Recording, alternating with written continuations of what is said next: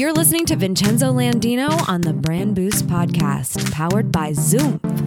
Hey everyone, welcome to Brand Matters Live, episode number 10. I had to hop the seat because Vincenzo decided to go on break real quick before we started. So, what's up, Vincenzo? Are you still finishing your water? Yeah, right. What's going on, bud? Not too much. Welcome to your show. Welcome to Brand Matters Live. I've got some awesome folks on the show with me. Aside from you, Rob, Chris Brogan joins us, and so does Roberto Blake. Today's topic, though, is something that, at least in the marketing space, in the YouTube world, actually, it seems like the whole world don't even know about this, as the Wall Street Journal is on the front page right under Flynn resigning or getting fired, which was major U.S. news. And so it brings a lot of questions to light about influencers, about free speech, about brands, how they should be handling working with folks like YouTubers and other influencers. So the discussion today is going to be based around this, but we'll have various perspectives as well. We have a YouTuber, Roberto. We've got an amazing marketer, Chris Brogan, who's worked with many brands, consults with, everyone across the board, and Chris Brogan knows everybody. So he's got his ear to the ground when it comes to what's going on with a lot of things. Even if actually Chris is here, right? Yeah, Chris is there. Mm-hmm. Even if he's not always 100% familiar with things, he hears a lot. So I'm really, really interested in hearing on it. And Chris wrote an article about advertising. Yeah, we'll bring that up in a few minutes. Yeah, perfect. So before we get into it, though, I want to say that I want to keep this as a civil discussion to the audience. If you have comments, if you have questions, please drop them in below, whether you're watching on Facebook, whether you're watching on YouTube, or you're watching it wherever it's syndicated, Twitter, LinkedIn. Please keep the conversation civil. Keep everyone in mind that is also viewing with you. We like to have civil discussions here. As you know, or if you've watched the show before, we've talked about politics and brands before, and we've had very, very civil discussions all across the board. And it will stay that way. This week is no different. That's right. Well, before you keep going, let me say hi to Avery Ratz is in here. Mark Waith's in here. Terry Johnson's in the room. And if you guys are watching and you haven't left a comment, I may not be able to see you. So please leave a comment so we can say hi to you on air. Yeah. Mark Gowith is also in the house as well. So thanks, Mark, for tuning in over at Dot Live, one of our big supporters here on our live show. Before we introduce Roberto, though, Roberto made a video in regards to this topic yesterday. So just before we bring him on screen, let's roll the video so everyone can see what Roberto's take on this was. Felix. YouTube isn't all fun and games.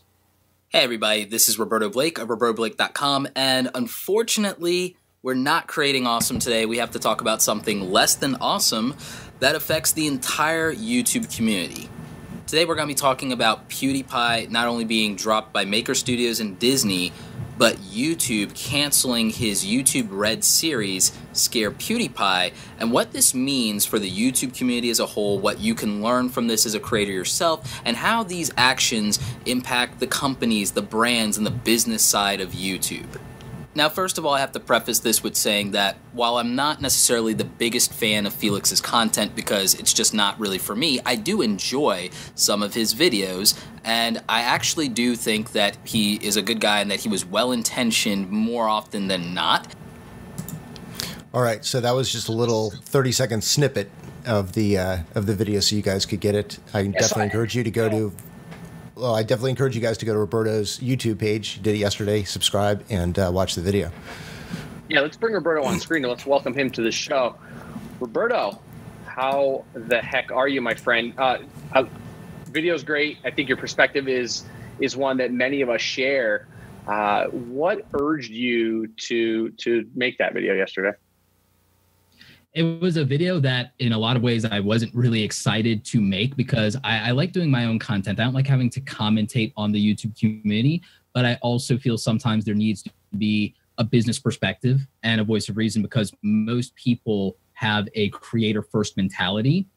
And as a creative entrepreneur, that's rough on me, because you would think that I have to have a creator first mentality, and I do fight for creators all the time, but I also respect money and I respect business because it's what enables creators. We have this like ages long struggle of how do we make what we love to do practical.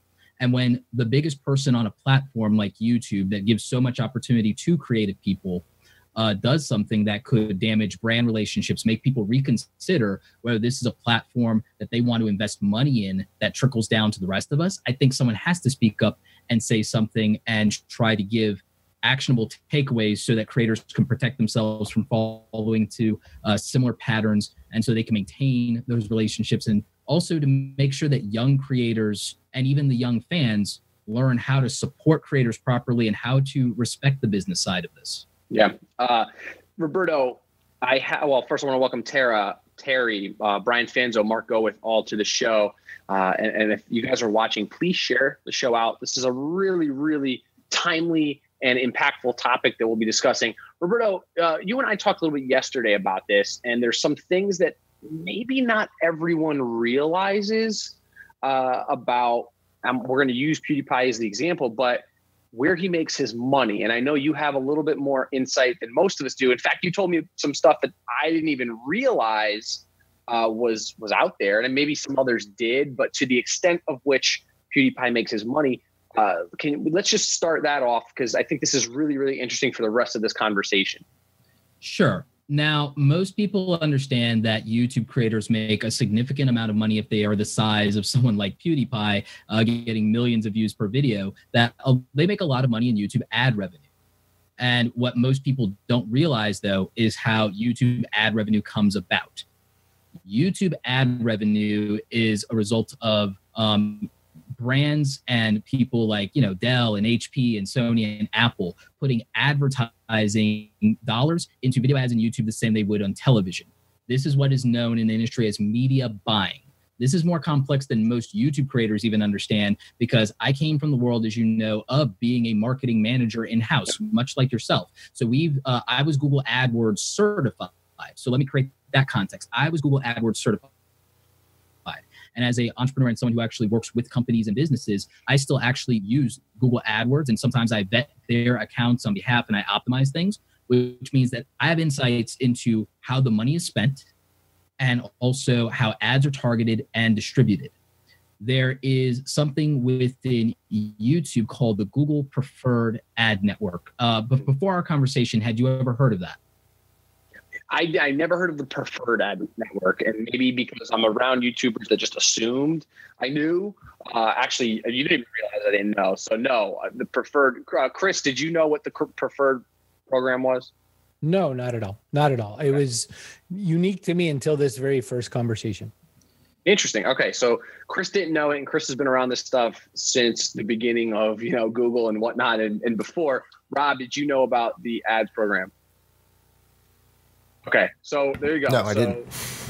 Three of us on the show, Roberto had no idea. Explain that to us. Yeah. This is super fascinating.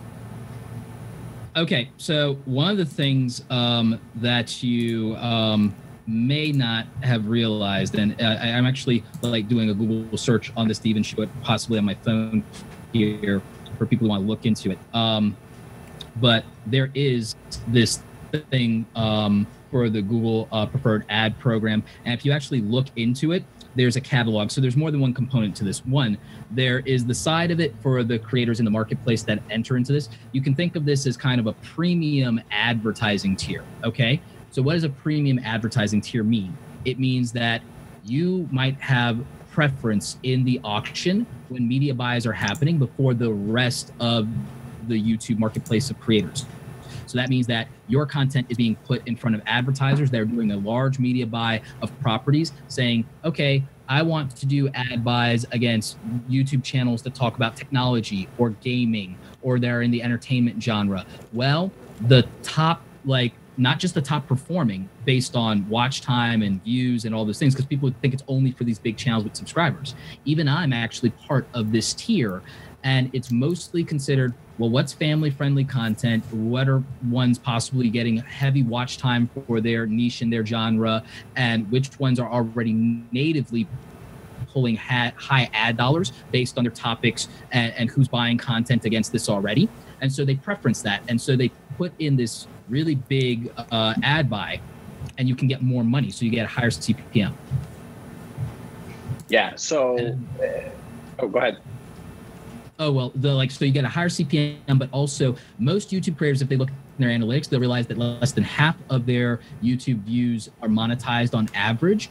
Being in this preferred network means that you also get preferential on the distribution side, which means that you almost maybe twice as many of your videos views might be monetized now. Because not every single YouTube view pulls an ad and is monetized. So that means that you're getting better quality ads that have a higher payout. Number one, you're getting a higher effective CPM rate. Number two, and you're getting more distribution. All of that translates to more money. So if you're in that tier and you're told, get out, that's devastating for you. Okay, so let's keep that in mind. For those of you watching now, there's essentially a preferred opportunity for creators that make enough, or creators that are large enough to even get into it.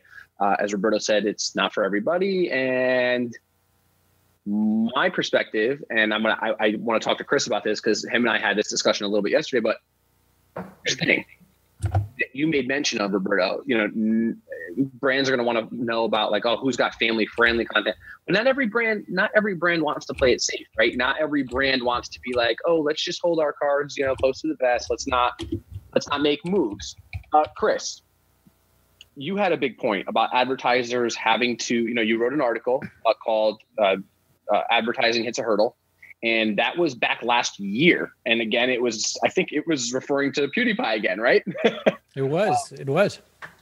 And you had mentioned in that article, and I'm actually looking at it right now, but your point was that advertisers are going to have to get involved with choices and to decide whether and where their brand matchups are appropriate. And you broke it down. Well, because I have you live, I'm going to let you break it down. Sure. What and why, does a brand get involved with someone like PewDiePie aside from the obvious, exposure? Right. So here's the big opportunity and the big challenge and the crux of what has gone on most recently has been going on for just a little while. PewDiePie and gang, the people who have multiple million subscribers and who get multiple millions of views right out of the gate the first time, have received that level of subscription not because they've been down the middle of the road, but because they have a specific point of view that allows people to feel like they're connecting with something that you're not going to find in some other location. One of the biggest selling points of a guy like PewDiePie is it's not what you're going to see on ABC. No fault to them, but just that's not the way that system is configured. My children, for instance, they don't like PewDiePie specifically, but they like other guys that are friends with Jacksepticeye, Markiplier, some of these other gamer guys, these Let's Play guys. And the reason they like them is because they make funny, weird jokes that are inappropriate. My children are born and raised on inappropriate humor, whether or not I wanted them to think differently. I wanted my children to be the absolutely most polite children in the world. My kids liberally use the F word and probably have since they were 5. I don't even swear, and my kids do. Except in rare occasions. So PewDiePie comes along, and in this preferred, like Roberto pointed out, in this preferred, there are rules. And one of the rules is, must be very family friendly. I just watched the most recent video of PewDiePie, to the time that we're doing this live. And it was he and his girl were playing this video game in which they're chasing little digital penises around the screen and attacking each other. That's about as family friendly as I can make that storyline. And it was weird, but also kind of funny and something I had not seen on anywhere else on the planet. Never played the game. And I can see if you're, Quaker Oats, you're not going to, that's a video I want to sponsor, right? So there's a new weirdness to this that does not fit the spreadsheet world that Roberto and you and others have come from that says PewDiePie, 53 million, let's go get it. It just doesn't work that way anymore. You have to really say, am I along for the ride for this guy? Is it ride or die, as the kids say these days, and the rappers? I can really definitely say that there's a whole new ball game that is not going to fit nicely on an Excel spreadsheet anywhere. and that there's going to be a lot of decisions that have to be made to choose, this is how I want to support this artist or not. And I think that the big risk is YouTube currently owns a platform or offers a platform that allows us not to have to be everybody. But now it's going to say, or should we make it more like the, ABC, CBS, and NBC circa 1979? Yeah, I want to cut to the comments real quick. Great points, Chris. I want to cut to some of the comments and also welcome Carinder, Haley Hall, Mitch Jackson, Sandra Sparks, Sam Gonzalez, Jeff Koga. Thank you guys for jumping in. A couple interesting points. Mark Owens says, this is interesting to many brands. This is interesting to many brands as PewDiePie was one of the, if not the largest influencer, and was just dropped. Brands are going to change the way they work with influencers moving forward. And then Mitch Jackson, now Mitch Jackson's a lawyer, for those of you that don't know, California Attorney of the Year in 2013. Shout out to Mitch Jackson. He said, how safe you play it can and should be specified in the contract between the parties. Interesting and important conversation. I don't think it's all about what's best for brands or what's best for influencers. It's about what was contractually agreed to between the parties and how that goal would be executed. Each engagement is different and unique. So from a legal perspective, right, a lot of people are always like complain about lawyers, like, lawyers, they get involved. But he's got a really good point. We don't know what the contract was. We have zero clue. I have zero clue. I don't think anyone has a clue other than PewDiePie and Disney or Maker Studios and whatnot. But forget the contract side for 1 second. As a brand, and this is the point I was trying to make. Yesterday, Chris, we had talked about it. Roberto, you and I talked about it, and Rob, we all talked about it individually and separate of each other. But as a brand, it doesn't take you. And I think Brian Fanzo actually made a really good comment about this earlier today too. Shouldn't you be vetting your influencers that you're working with? Isn't there a little bit of like legwork that you need to put in and say, hey, this person stands for that. This person stands for this. It doesn't take a genius to watch some of PewDiePie's content and say, he could just go off the deep end one day, or he's already gone way beyond what we would ever allow. Where's the onus on the brand? Where does it shift and say, okay, you guys made a dumb decision? Because me personally, if I was someone that was making the media buys for Disney, I would have said that guy does not and will not ever fit in with the audience we want to reach, unless we turned into all of a sudden we were, Vice or something. Roberto, I know you wanted to say something. You're itching to say something back there, and I see you. Absolutely, Vin. Like you and I both came from the world of being like corporate marketing managers and answerable to CMOs and to people in that vein and to CEOs, right? Which means you and I can appreciate why Palpatine and Vader dissolved the Imperial Senate. It's to eliminate the bureaucracy. Absolutely. Now, what I don't think a lot of people appreciate that are in the market, meaning the consumer, the viewer, I don't think that they appreciate that the person who might have vetted and saw PewDiePie or any of these influencers saw the numbers, saw what their quota looked like, saw what numbers they needed to hit, and was like, I'm going to skirt company guidelines here. I'm going to make a deal. I need to get around this bureaucracy. And as long as nothing bad happens and I'm hitting my numbers, all will be well with the universe. And you and I have experienced that. And that's usually true until the problem arrives inevitably. Yep. Completely agree. You're right. There is always that risk, right? We always risk that happening. But sometimes as someone who has worked with brands inside of a brand, we do have to make choices that if they don't bite us in the butt, great, we did good. But sometimes when they do, we catch the brunt of it. Just like, Chris, I can't remember if it was you or if it was Jay Bear had made these comments about when Wendy's jumped into some conversations. And I know this is not influencer related, but it comes down to brands, brand making comments. And it was all fun and games until one tweet was kind of like, that's over the line. You shouldn't have gone there. Or was it over the line? But this brings in another interesting conversation. I want to get Rob on this one because talking about free speech, right? And then we'll tie all of these in together. But let's independently for a moment. Well, so I want to read one of Mitch's comments that he just shared, and he said, go ahead. Yeah, so he says, but you want to keep in mind that if you ride the wrong horse down the wrong path, you may not have a business at the end of the journey, right? My takeaway is to pick your horse wisely. So, and I totally agree. I mean, some people on the internet try to look for that 1 minute of internet fame, right, in the form of viral video, and Charlie bit my finger, but in an awful context. And I think the interesting thing with individual brands, if you take a PewDiePie and compare him to say like an IBM or a huge brand, is that the consequence that PewDiePie is going to experience will be him and perhaps the small team of people that he works around in collaboration.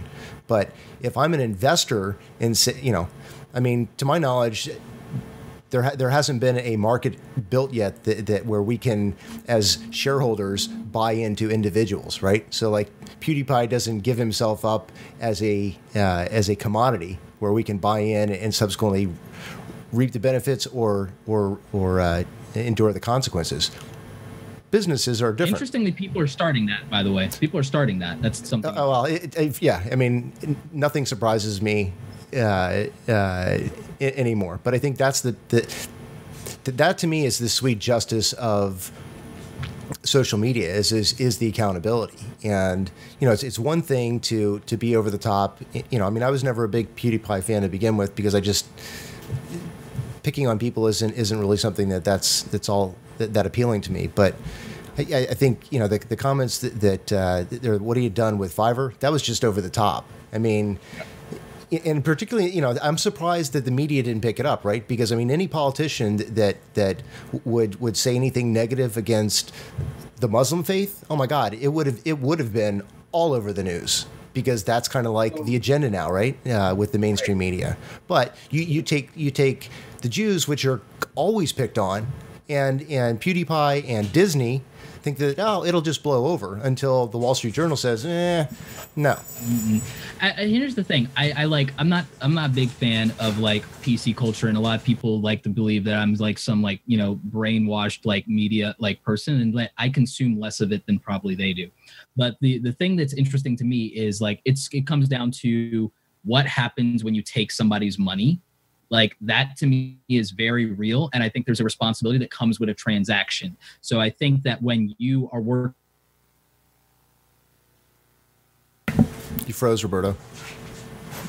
Let me bring Chris on. Yeah, let me bring Chris on because your video's frozen, Roberto. So, I have a couple of things to say. One is I'm probably the only one on this call, and probably the only one with a brand, a rogue creator, and don't hit the end. Now his audio is catching up. I am probably the only one of the people on this call and also watching this who are actually a PewDiePie subscriber. And I am. 3 years. Oh, okay. Well, yeah. Roberto is because he's smart and he follows the trends of, who's going on out there. We talked a little bit before this went live too about Roberto taking this from the artist perspective. Walt Disney himself was an artist, and Walt Disney himself was accused of anti-Semitic and racist commentary back in the day. A lot of some of the earlier movies had you could really, look at some of the old cartoons and say, oh my gosh, like how did this ever happen the way it did? But there's another piece of context that also needs to be looked at. So not only was his attempt with PewDiePie's attempt being an attempt at satire, when you watch the whole thing, you see where he's going at with this. Not the right choice to make, not the right statement to make. He could have picked on anybody, probably not make a whole bunch of Hitler jokes in a row. However, I am also in the possession of a soon-to-be 15-year-old daughter and an 11-year-old son who, when I hear the chat go on in their circles, say things that we never said as kids. Right. At common conversation. Kill yourself is like, oh, that was pretty bad what you just did in Super Mario. Like, kill yourself in my world is, oh, God, we should probably call the shrinks. There's a problem going on in the school. This kid's getting bullied. Right. They use that like, you're not such a good ball player, are you? Right? And so things like Hitler come up in conversation in my household as memes. It's meme culture now to make Hitler commentary. And PewDiePie serves that community, not us, not anybody, Absolutely. Well, so the only thing I'll say to that is that the one thing that drives me nuts in arguments is when you start using relevance, or like, oh, well, so-and-so did this, so that makes it okay. I mean, that's the fundamental flaw in the argument, right? I mean, because all of a sudden you've created an environment where everything goes, and That's there is how no you bad. get It's or whatever ends. you want. Yeah, absolutely. Yeah, and that's what scares me. I mean, I think regardless of what Disney did, Disney is now a brand, and Walt Disney himself as an individual is long dead and gone. But the brand and their shareholders survive, right? And so subsequently, they're Let me now. clarify my point, lest it be lost in your thought that it's about relevance. My point is that Disney himself was accused of this. I'm not saying that makes it good or bad or anything. Disney was also possibly misinterpreted. Right. PewDiePie most definitely wasn't sitting around going, let me think of a racist thing to do. My guess is he was saying, let me try to think of some funny content for my channel. Oh, look how stupid Fiverr is. He picked an awful choice of topic, but I don't think he was saying, I think I'll use this to be my vessel for racism. And if he did, then he's not or anti-Semitism. He's not very good at his job if that's what he went. Right. So let me bring Roberto and you on, Chris, so that you guys can talk, because I know we lost Roberto a few seconds ago. There we go. So what were we going to say, Roberto? Well, what I was going to say is I agree with like Chris's point in a lot of ways, but I also want to throw in like a little bit of what may be a counterpunch here is that I don't think that for one thing, I know for a fact that like Felix didn't mean to normalize this, because he actually wrote an article and he wrote a post and he like responded to this and said that he actually is concerned that he might have normalized some negative things that was unintentional. And that, what you said about he didn't set out to do this on purpose or do a negative thing or a horrible thing, I agree 110%. The problem is that because of the fan base he serves, it means that he's not thinking a lot of things through.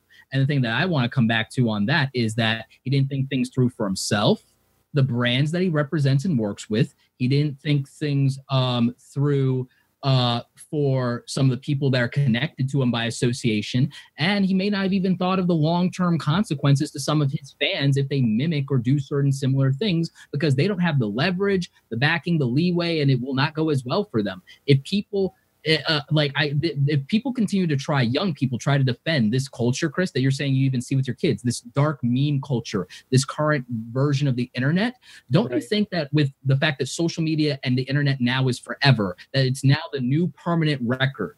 That when, like, let's say someone like me as an entrepreneur, I go to hire people, I look at their Facebook, I look at their Twitter, and it could literally mean the difference between whether or not I decide they get a job or not. And someone say, well, that's unfair. But guess what? That's called business. That's called business, gents. That's called business, hun. That's very real. There are long-term consequences, which is why I opened my YouTube video saying, hey, Felix, it's not all fun and games, because it's not for the shareholders and for the brands. It's not for the business. It's not for the platform. And for any of the copycats out there that then have a horrible backlash because they're not the biggest YouTuber of all time, that's not good. Consequences exist. Freedom of speech is not freedom from consequences. Ask anybody who's married or dated. Freedom of speech is not freedom from consequences. I'm gonna stop you right there. I want to cut over to some of the comments because we've got some really good ones coming in, and I know it'll spark some more conversation amongst us here. Kathy Klote's guest is watching. Chris, do you know Kathy? Yeah, of course, absolutely. I do too. So Kathy said that, first of all, she commended you, Roberto, for breaking down the economics really well. The media buy side is complicated. She goes on to say, what's not new is that brands have always been at risk when they are tied to influencers that do something bad. The difference today is one of scale in a social world. She also then says, watch Disney's Peter Pan. To your point, Vincenzo, and Chris Brogan's point, satire is difficult to do, really difficult. And you have to know what you're doing and be skilled at it. It can backfire, as we see. As an improviser and comic, which Kathy is, I've had her on the Brand Boost podcast. She also has an amazing book about improv in marketing. She cringes at bad satire. But hold on, let me read it again. As an improviser and comic, I cringe at bad satire becomes satire, kicks up the food chain of power, not down. Sorry, that's what I was trying to say. It is a recipe for disaster. Satire is a loaded gun in the hands of a civilian. I'm also going to add this, right? To your point, Chris, of course he was joking, right? Of course he was just trying to be funny. Like it's hysterical, right? In his eyes. I don't think it's funny. I don't ever think that's funny. So yeah, for what it's worth, everyone watching. But out of context, like if you did see the entire thing in context, it's a completely different notion at this point, right? Now, could he have had them write something else like, I don't know. I'm not even gonna mention it, right? Just he could have had them write something completely different. He could have had them do something completely different. Back to Roberto's point for a second, the fact that he even had them do that, right? I don't care how funny it is. I don't care how funny it is in context. The fact that that's what came out of his head to be put out there, especially in today's environment and the landscape that we're dealing with, shows that he's not fully mature upstairs. I don't care what anyone says. I know I'm going to have 53 million PewDiePie fans saying like, you're an idiot. You have no idea. F you. You don't know PewDiePie. Great. You don't know the culture. Yeah. But it's because of the environment that he did it. It's because of this environment. It's because that this kind of conversation is going on right now, except that if he made that death to Trump or something like that, first off, that's a federal offense. But if he made it something like that, then what happens is the fight gets stupid because they're attacking the wrong idea. So one of the things that art does is art likes to look for surrogates. Star Trek was all about race relations, but they put green people on the thing because we could talk about whether or not green people were okay. If we talked about black people in the 60s and 70s when the first Star Trek launched, everything blew up. When Kirk kissed Uhura, everything exploded. We're all going to die. So, using surrogates is a long-standing tradition in using creativity to try to talk about a problem. That said, we all agree, wow, that might not have been a great choice, especially the fact that what the journal article says is, look, I found 9 instances of it over the last handful of months. This is looking like a trend, not looking like a one-off kind of joke. And that's kind of where we go. It's a trend because clickbait. Yeah, exactly. And that's what H3H3 said. Another popular thing was saying, yeah, this all makes perfectly good sense, especially when you think about the journal looking for more, people to click and all that. That's the other thing is whenever you see media outrage equals clicks. And so there's all that to look at as well. I think 0 of us on the call are saying we should be particularly negative to any particular person. I just think that, on not to defend PewDiePie, but to say, we really have to look at this a little deeper than just, boy, that guy said something dumb. But your big point, like the whole reason having us all on the show is, what's a brand do with this? If I represent, I don't know, Levi's jeans, what do I do now? Well, and you know what? Me as a viewer, right, watching PewDiePie, if I don't watch PewDiePie, I mean, I've seen some of his stuff. Some of it's okay, funny. Most of it is just something I don't ever find hysterical, right? And that's fine because I'm not his audience, and that's okay. There's nothing wrong with that. Me watching PewDiePie, is like watching a comedian to many people, right? Like, haha, I watched George Carlin. He makes really racist jokes. Hoo-hoo, it's funny. Okay, great, cool.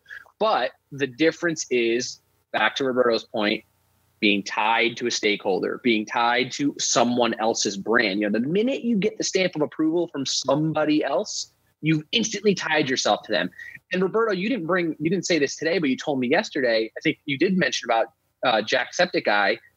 Now the show is canceled. His pocket is directly being touched because now he's not. He was supposed to be on that show. I think that's correct. Maybe you can explain that a little bit more because I don't want to give any false information, but. Right. Go ahead. You said that to me yesterday, so go ahead.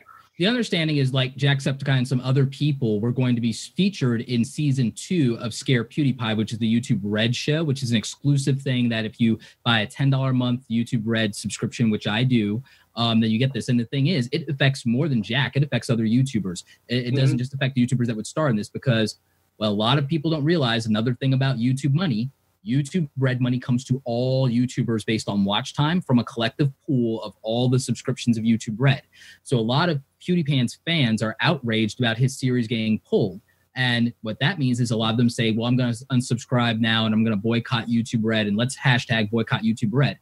That doesn't support creators. That doesn't help PewDiePie. That doesn't help Felix. It doesn't help anybody. What it does is all creators now suffer from that, but all creators also suffer because PewDiePie's actions led to his show getting pulled. The other thing is YouTube already produced the show. So they're out a lot of production money for a whole second season, and they're out any revenue that they would get from his fan base from this, which means that other people who have YouTube Red deals might be delayed now. Other things might get delayed or canceled or not greenlit because now a budget is compromised. And it's because one person, did some immature content. Of all the content he could have done, did he need to do this content? He did it once and it got a bunch of clicks, so he did it 9 times because it got more clicks, more views, blah, blah, blah. And I get it. And I'm not saying he's a bad guy. I would actually feel a tremendous amount of sympathy for Felix right now, but I also believe he's reaping the consequences of his actions. I'm not saying this is what he deserves or he got what he deserved. I don't make those kind of judgments. I just believe, hey, cause and effect, baby. Like, you did something and something happened. Oh, well, you got to live with it. Now, what do we do? And the rest of us, we just need to learn from it and say, how, like, okay, this hit my pocket. Now this hits this person's pocket. How do I make sure that nothing else hits my pocket? Just like the businesses are doing. Let's all be like business people. But I don't even think it sounds like a sellout thing to say, but I'm like, if you want to do the thing you love, at some point you have to cash in on it. You have to get money from somewhere. And when you start doing things that mess with people's money, it becomes a problem, and it usually becomes everyone's problem.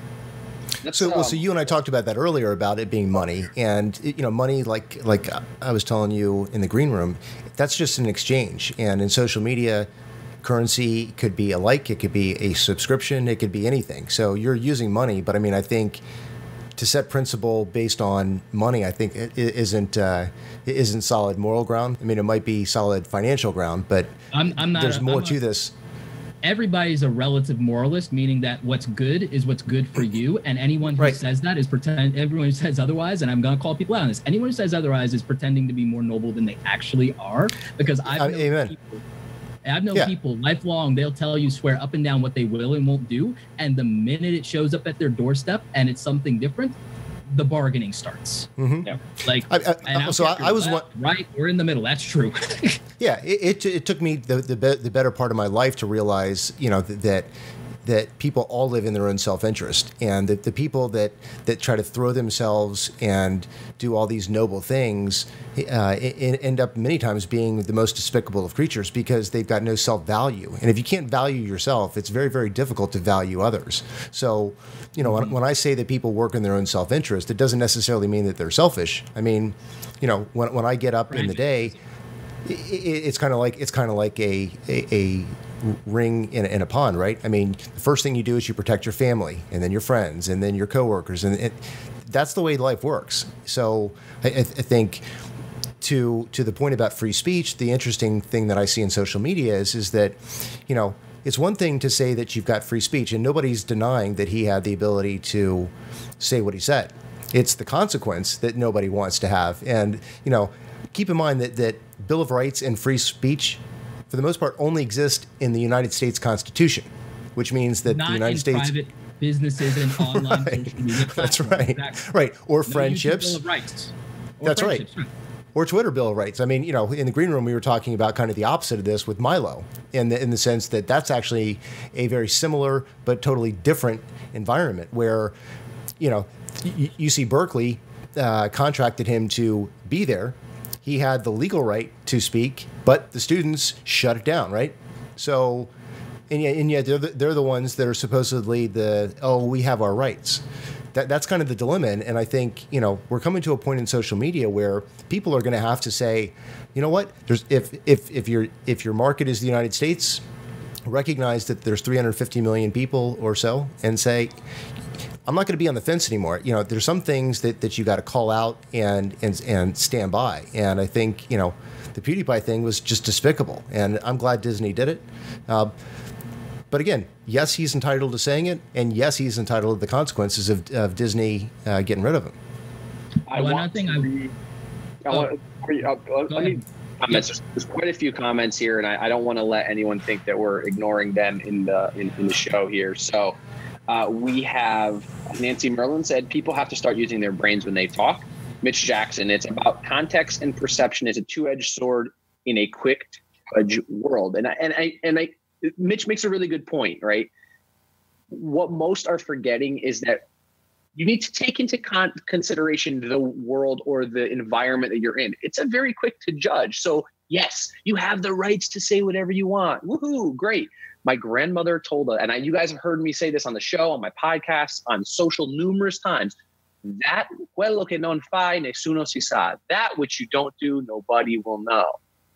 What does it mean? Well, it means that if you don't want people to know things, if you don't want someone to know, don't do it. Because the minute you do it, you've opened yourself up. You've exposed yourself to others finding out, right? So that could mean good, bad, indifferent. Doesn't matter, which is why I love that comment. So Mitch, that's an amazing point, because in this environment which we're currently in, anything you do or say can be taken out of context just like that. You know, very easy to go cut up a video and say, oh, look at what he did. We'll cut up a sound clip and say, look at what she said, he said, whatever. Heather's in the house as well. Thank you for jumping in, Heather. Nancy Merland as well. Brian, Jeff Koga. Let's see. Nancy followed up Mitch's comment, said, be prepared to suffer the consequences when others outside that environment dislike the conversation, which is exactly what's happening, right? Disney is the brand, and many others. Now it's not just 53 million people, which is still a huge number, but it's not just those people, which is why I'm guessing YouTube and Disney didn't jump right away, because no one covered it right away on January 11th, or, you know, after the 9th time, nothing happened. Well, people are bringing that up, and they're hitting Disney and YouTube, and they're calling out and they're saying that's hypocritical. But I want to counterpunch on that, but I'm going to let you read some more comments. But I'm going to counterpunch on two things. Cool. What does that hypocrisy look like? And then also influencer marketing vetting. But it's like, go ahead and read off a couple more comments before I really hop onto that one. Yeah, sure. We're gonna pull Chris and Roberto on it as soon as I'm done with these comments. Brian Fanzo said Brogan was on social media as the king before it was called social media. Love your insights. Jeff says, for the brands, it's a good thing if they have a contingency to get out. You can hedge all of this by going back and say, I'll do X for the community to get more publicity, to let the media keep talking about this, which looks like what potentially could have happened, right? There might have been some kind of clause or something like, hey, let's increase the buzz. Great point, Jeff. Dan, welcome to the show, Dan. Sponsorship in new media with people who own their voice is more like promiscuity than a marriage and can result in a walk of shame for one or both parties. I like that one.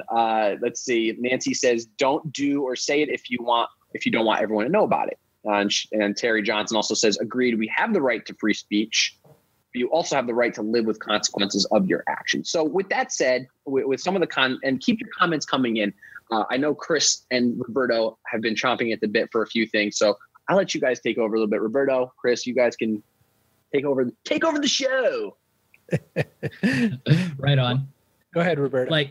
Like Chris, I want to ask you, what are your thoughts on this? And what do you think your kids would say about the fact that it's hypocritical for these newspapers to mischaracterize what Felix did here, what PewDiePie did, and then two, for the fact that, all right, it was 9 videos since August. Why? And they knew who he was beforehand. Because this is what I'm seeing in my comments. I have about 17,000 views on this video. Most of the comments and the likes are good, but 20% of the community is totally against it. So my question becomes, is it hypocritical from your point of view? And then I'll tell you mine, for them to only now that it's getting the spotlight, do anything. And then is it an overreach? And what are your thoughts on that? And what do you think your kids would say about it? So let's start with the brands and all that. I have no question in my mind that the people who were responsible for these decisions, number one, they're gone. No question that the employees who bought this and snuck it by, like you and Vincenzo talked about earlier, they're gone. Two, I think that, to your point, if it had worked, it would have worked great. But I do think that what has gone on for a while inside organizations is this is the social media guy's job. This is some niece or nephew's job. This is some, peon who thinks that this channel is not important's job until it's on the front page of the Wall Street Journal directly under important national news, right? This has always been really important, but for a very long time, you say you're a blogger and I'll say, oh, there's your kiddie table. Right. But this is not how brands work. This is not how this goes. Thank you, Rob. I agree. That's a fantastic point, Chris. And I really do think that's what we're seeing. Yeah. So is it hypocritical? It's hella hypocritical. What would my kids say? My kids think this is a non-story. My kids are like, so what? You don't like it? Wait for the next thing. This is so, I keep thinking about over and over and over again is Michael Richards going off in that club and having his racist tirade against a heckler. That was one of those flipping over the cards moments. That's one of those, whoa, I can't believe that came out. Mel Gibson losing his mind while getting pulled over while he was drunk. That was a flipping over the cards moment. This was calculated. This was art that didn't hit right. This is very different things to me. We can be outraged all we want, but there's an outrage a day. The reason we're talking about this is because it's news, right? We're not any different than the media right now. We're just a news cycle. So I just think that, my kid's mind, none of my kids are subscribed to him anyway, because they like the other guys. They like Jacksepticeye and all that. I'm subscribed to him because I'm following a trend, similar, right? So, I'm subscribed to him because I'm analyzing, I'm studying also a lot of what he does wrong. I've studied the fact, and I pointed out, and Pat from Game Theorist did this too. We both studied the fact that he doesn't utilize SEO, or he would get even more traction and more reach than he already does. Exactly. If he utilized SEO at all. So I study those kind of things. I mean, I agree with you. I think that on some level you could make the argument it's hypocritical, but I also, and people are going to hate this from me, but this is the part of me that's a Sith Lord. It's like, I think the fact that it's hypocritical is irrelevant. First of all, I'm a cynical optimist. I believe that everyone who lives long enough is going to see a hypocrite in the mirror at some point. That's just unavoidable. And then I think in business, that's the nature of the beast when you're talking about corporate life and corporatism. And it's why I left the corporate world for a reason to start my own business, is so that I could do less of that and less of that until it's none, hopefully. And so that's, I just think that when you talk about the audience that is so angry and passionate here, you'll realize that it's not the adults. It's not us. It's not the people over 25 and 30. Felix is 27. I make an argument that he's immature because I think he could make that argument himself. And I think he, in some ways, has owned that. And I don't think he hides that. I think that's the brand. I think that's what he's selling, is that you don't have to grow up. I think he's selling Peter Pan syndrome. Peter Pan syndrome has consequences and it has fallout attached to it. That's a problem. And the youth culture that embraces that isn't ready for that reality. But I do guarantee you that 5 years from now, those fans, those followers, they're going to wake up in the real world. And the ones that are still young adults that are 18, 19, 20, they're going to a job most of them probably aren't in love with right now. And they're probably, as much as they whine about selling out, they're going to a job and selling out right now. They're going to that Domino's pizza job. They're going to that waiter or waitress job, and they're selling out. They're smiling in the boss's face and thinking, wow, what a loser. Like they're doing that for a polite way. I'm sure they're saying worse, but that's reality. And I don't think that when people buy into this dark meme culture of the internet, they're doing it without realism being a factor. They're doing it for the escapism, for the Peter Pan syndrome, for Neverland, for the fantasy. And the thing is, you wake up and you grow up. It's dangerous. It's dangerous. It's your permanent record. What the businesses do, what they're doing is hypocritical, but it's called living in the real world. It's called, you know what? This was fine when we were siphoning views from it. And now we're getting negative backlash from the people who hold our purse strings. Cut ties. Throw this guy under the bus. We do not fall on our sword for these jokes that didn't land. And guess what? If it's your money, my money, these people a couple of years from now when they grow up, if it's their money, they're going to make the same call. They just don't want to own it because no one likes to see a hypocrite when they look in the mirror. No one likes to think that they're not in favor of absolute freedom and free speech and everything like that. But then they live in the real world and they do it anyway. We all compromise. And it's not fun to talk about. It's not fun to own it. But it's just the truth. Right. I would love to make a T-shirt that says, I just can't wait to sell out. One of the strange things that happens all the time in business is, we get crabby about other people and we end up having this feeling of, man, can't wait till it's my turn because, that person's a jerk or whatever. We all like to hate whoever's at the top of the food chain. It's, crabs pulling other crabs down out of the bucket, right? The very last thing I want to make before I give it back to our fearless host and all that is just that, the sellout part of it isn't really even the story to me. I mean, everyone's going to call anybody a sellout who's more successful than them. I do think with regards to the hypocrisy, though, it's almost, we're all racist. We're all somethingist. We're doing something bad. We're all doing something wrong anyway. The economics are, does a brand want to support that? In this case, the answer was no. Will brands try to figure out how better to deal with this going forward? Absolutely. I've had micro situations of this where some brand said to me, how can you support me, but you said something nice about this other brand? What do you recommend for brand vetting from now on from influencers, given what happened with PewDiePie and the fact that you're right, someone probably wasn't really truly held to task. It was probably someone in a low-level management or social media position that was put in charge of this, and no one paid attention. They stayed in their corner, they cashed their checks, and then it blew up. Like, what is your solution, or what is your position on how, as someone who works with brands and the influencer marketing side, what do you think that brands can learn from this and do differently in terms of how they vet? First off, don't, throw this on the most junior person in the office just because it's something you don't understand. Don't look for the young 20-something and decide that because that person, rides hyper thingy to work or whatever, or drives a Tesla, that they're the right guy. Second, I would say that Mitch Jackson's comment about having a really ironclad contract with lots of little details in it is important. But then third, what to look for is to really have the conversation of what's going to be okay and what's not going to be okay, and air that long before it's ever brought onto the screen. I mean, like I said, with the scenario that happened with me, where some brand got mad that I said something nice about another brand, I don't sign contracts that would preclude me from saying something about some other company. And I'm very clear about that one going in, because it bit me a few times in the early days. Well, if you like Sony, you can't like Panasonic or whatever, right? And I can tell you that there's still some of that thinking in 1990s corporate world that is out there right now.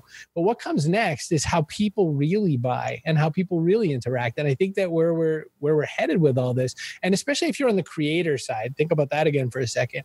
You've really, I've long since called it the Perez Hilton hot mess line.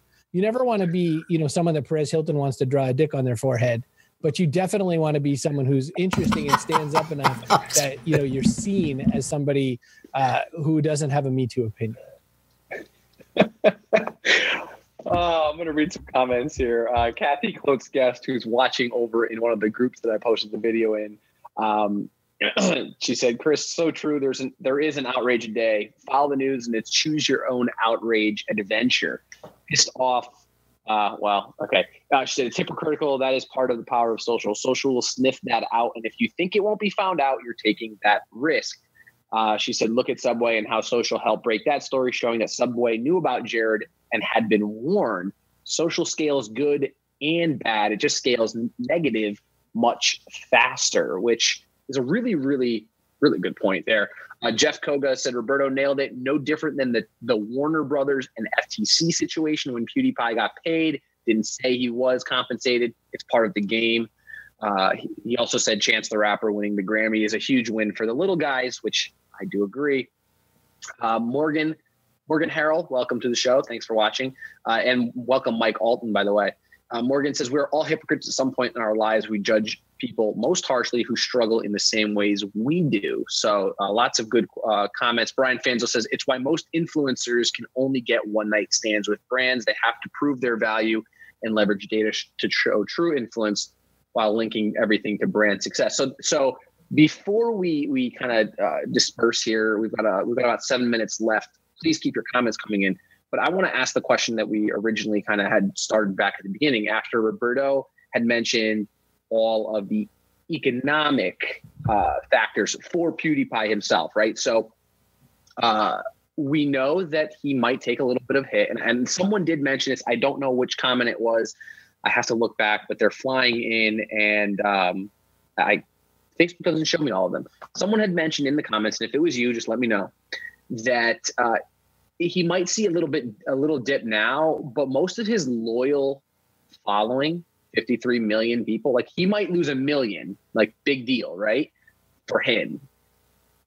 He'll probably likely go up because there are a lot more people that think he's funny, right? Now that maybe are now finding out about him. So he's getting exposure from it. Also, does he even care? That someone else said that too. Like, does he even care that he lost these deals? Does he care what people are like? Is he going to comment on his video and be like, "Screw you guys"? Probably not. I mean, he probably couldn't care less about this video and many others. Not that we're talking negatively about him at all or anything like that, but there are a lot of people that are harsh and there's some that aren't. But where, like, does that make it okay? No. And I guess that goes back to the moral situation. Like, oh, is it hypocritical? Sure, there's so many things. I'd love to jump in on this one, Vin. Yeah, please. Go ahead, Roberto.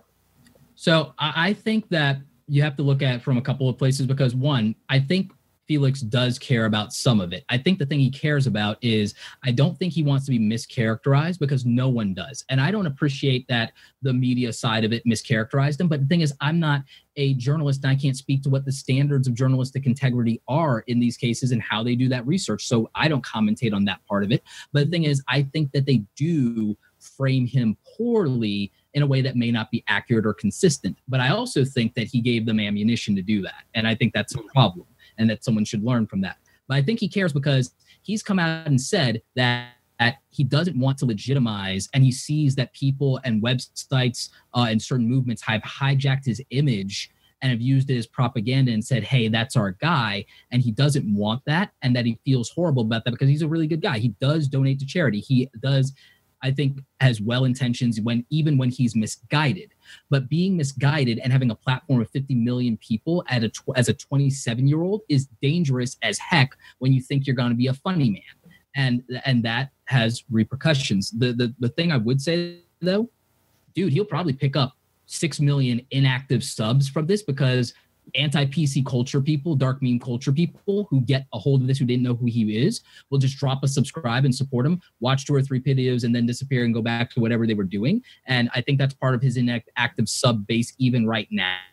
I think that's why he only gets so many views per video right now. And then the thing is, I don't believe the market will truly put its money where its mouth is because I just don't see all these people who are so outraged. I don't see them, and they may not be talking about it. I'd love it if someone who says, I stand with PewDiePie or I stand with Felix, it's like, cool, take a snapshot of yourself with the merch you just bought and put it on Twitter and tweet it at him and tag people and let people know that you're supporting him. Financially support him if you're going to actually say, hey, I want creators to do stuff and not bow to the mainstream and so on. Then put your money where your mouth is because artists have waited for a long time for the scale of platforms for people to support them so that they don't need patrons that are the elite or the nobility, like when Da Vinci and Michelangelo had to sell out to the popes and do work that literally crippled them to make ends meet so they could do the work they cared about. If you don't want that for people, then actually have their back. Stop whining in comments and actually throw some money at them. That'd be my answer. Two comments and then or one comment and then a question for me for the rest of you, or actually for the audience and for the 3 of you here on the show. Stephen Caggiano says the PR for this will boost his career. You can't pay for that kind of attention. Stephen, 100% spot on with that. I completely agree. Madeline Sklar, welcome to the show as well. Thank you for joining us. Here's my question. This is maybe a moral question. Maybe this is maybe you have a definitive answer to this. I don't know. Roberto, Rob, and Chris, and the audience watching. If PewDiePie had 1 subscriber, just one subscriber. Actually, let's say 5, because let's say it's an audience, right? Like a small audience, 5 subscribers, and the same thing happened. How does that change this? Because we all know, Roberto, you know very well, you're a YouTuber, so you know what's out there. There's plenty of YouTubers doing the same kind of stuff out there that no one's ever heard of and no one watches their videos. So I open it up to you. You can take my space off the screen, Rob, and you guys can all answer that. But if they had 5 subscribers, how does this change the 11 or 9 videos that he made?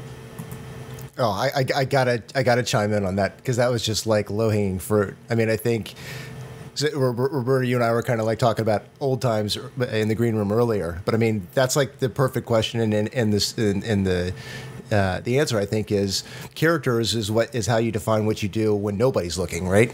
So whether it's 1 subscriber or 20 million subscribers, what does it matter? Those are just zeros, right? And I think that's kind of one of the problems that we've got, particularly among our youth now, is that behavior is justified by whether somebody else did it. So now it's like an arms race as to who could be more outrageous and who could do more stupid crap. But what we're not encouraging in social media or anywhere else is good behavior, manners. Being polite, being nice to each other. That doesn't sell. So the behavior is encouraged by pushing the envelope, being meaner. Who can say more stupid stuff? So, my answer to that, Vincenzo, is it doesn't start with a number. It starts with yourself and how you conduct yourself when nobody's looking. I'll play the numbers game real quick. The numbers game real quick. PewDiePie has about over 50 million subscribers, and we know what his content is, and we've addressed that. Not all of it's bad. Some of it's just really funny, or some of it's just like absurd stuff, and that's cool. Fine. You've got people like RiceGum, who just does diss tracks on like roast kids on the internet. He's got 5 million. He got that in like a year. You got Leafy is here, who does that as well. And you've got those. So those are people with 5 and 8 and 3 million and so on and so forth. And all they do is put out non-value based content, but it plays to this dark meme culture that the young people love so much. And I'm old grandpa YouTube at this point, right? And you know who doesn't have who has 250,000 subscribers? Tony Robbins. You know who only has 500,000? Gary Vaynerchuk, Evan Carmichael, Marie Forleo. People who will teach you how to build a 6, 7, 8-figure, 9-figure business for free, and they don't have that reach in that platform, and they change the world, right? So we have Mic drop. But I'm not even done mic dropping. I'm going to just drop truth bombs everywhere, because the thing is, we want to talk about dropping truth bombs and everything like that. It's a matter of impact and scale, right? So a matter of impact and scale. The person who makes this and has 1,000 followers, maybe it means that they don't get a job. So the negative impact and moral repercussions for them is that the person they're applying to a job, that 2 years later, somebody finds this in a Google search and they're screwed, right? So that's real. Okay. The algorithm.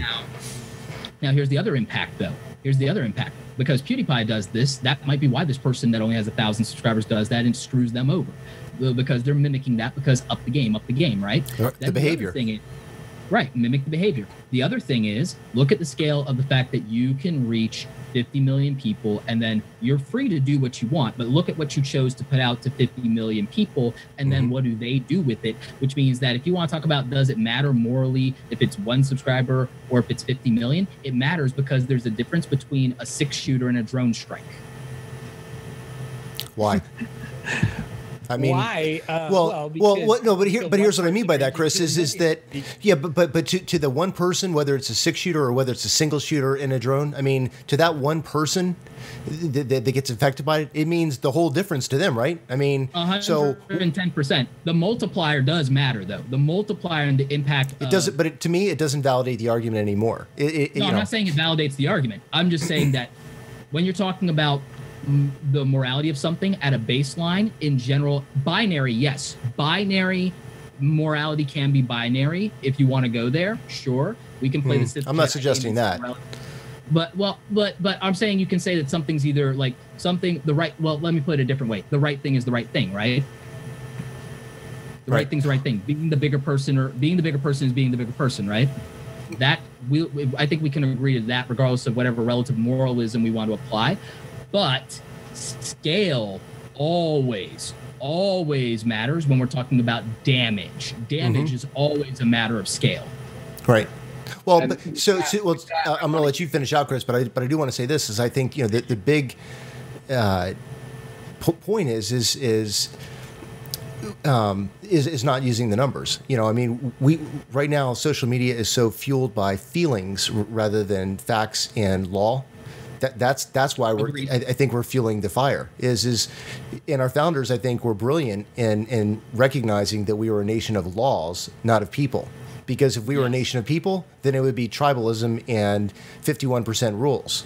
But by having laws in place doesn't mean you're always going to like the rule as it applies to your life at that particular time. But generally speaking, across the lifetime of a nation, it's important to have a nation. It's important to be a nation of laws. So, Chris, I know you wanted to hop in. Two of my favorite quotes real quick. First one, Wizard's first rule: people are stupid. Almost anyone will believe anything because they either don't convict people of being smart. Desperately afraid that it is. And no one's immune, because everyone thinks they can tell the difference between a truth and a lie. Thus, everyone is stupid. So that's why that's the Wizard's first rule. The Wizard's sixth rule, I believe, is that reason should be your only sovereign. If you're going to let passion lead you, let reason take the reins. Those are the 2 quotes I'm going to drop. Let's get Chris on with his last point, or with his point, and I'll finish off the show after that. Sounds good. I'll just go quick. Mine is, Casey Neistat said it. He quoted Uncle Ben from Spider-Man: "With great power comes great responsibility."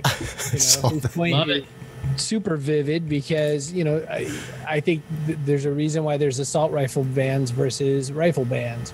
You know, multiple bullets is a lot harder to fight. So 53 million is a lot harder to fight than 5. I would love 1 million people to malign with my bad ideas, but I don't have them yet. So I guess I'll just keep working my way up until I can insult that many people at one shot. With that said, I first and foremost appreciate you guys for all jumping on here and, you know, getting involved in this discussion. It's not an easy topic because it really does toe the line of, hey, what's moral, what is right, what is wrong, who's, you know.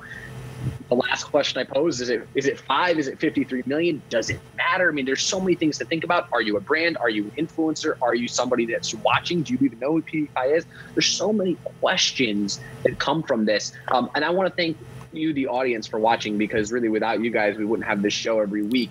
Here's my point that I want to make before I just scroll through the comments one last time, is that if you're a brand, because here on Brand Matters, we care about brands. You know, if you're working in a brand, like Chris said earlier in the show, social media, live video, just because someone's, you know, wearing the skinny jeans, skateboarding into work, doesn't mean that's the person that should be handling your social media, right? There's a lot more that goes into this than just, oh, I know how to use Twitter. I know how to use Facebook. I know how to go live. Like, you know, PewDiePie could be the greatest guy in the world. I don't know. But if I'm a brand right now, I'm saying, holy crap, if anyone talks about influencer marketing, walk out the door. Like, don't even walk in this door and talk to me about influencer marketing right now if I'm a brand.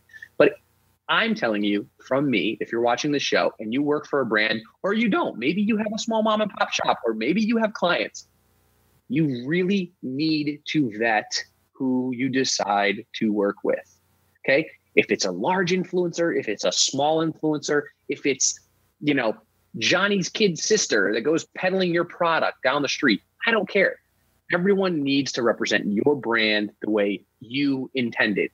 Okay. And like Mitch Jackson made comments, you know, earlier on in the show, in the comments here, make sure everything is contractually aligned with who you are. And you have ways to, you know, not that it's going to offset, you know, a PR nightmare, but at least you're protected legally from things. So you don't want to take this lightly. You want to make sure you have legal and you have a lot of experienced folks in your corner taking a look at anything you do online, but especially when you're bringing in outsiders like influencer marketing.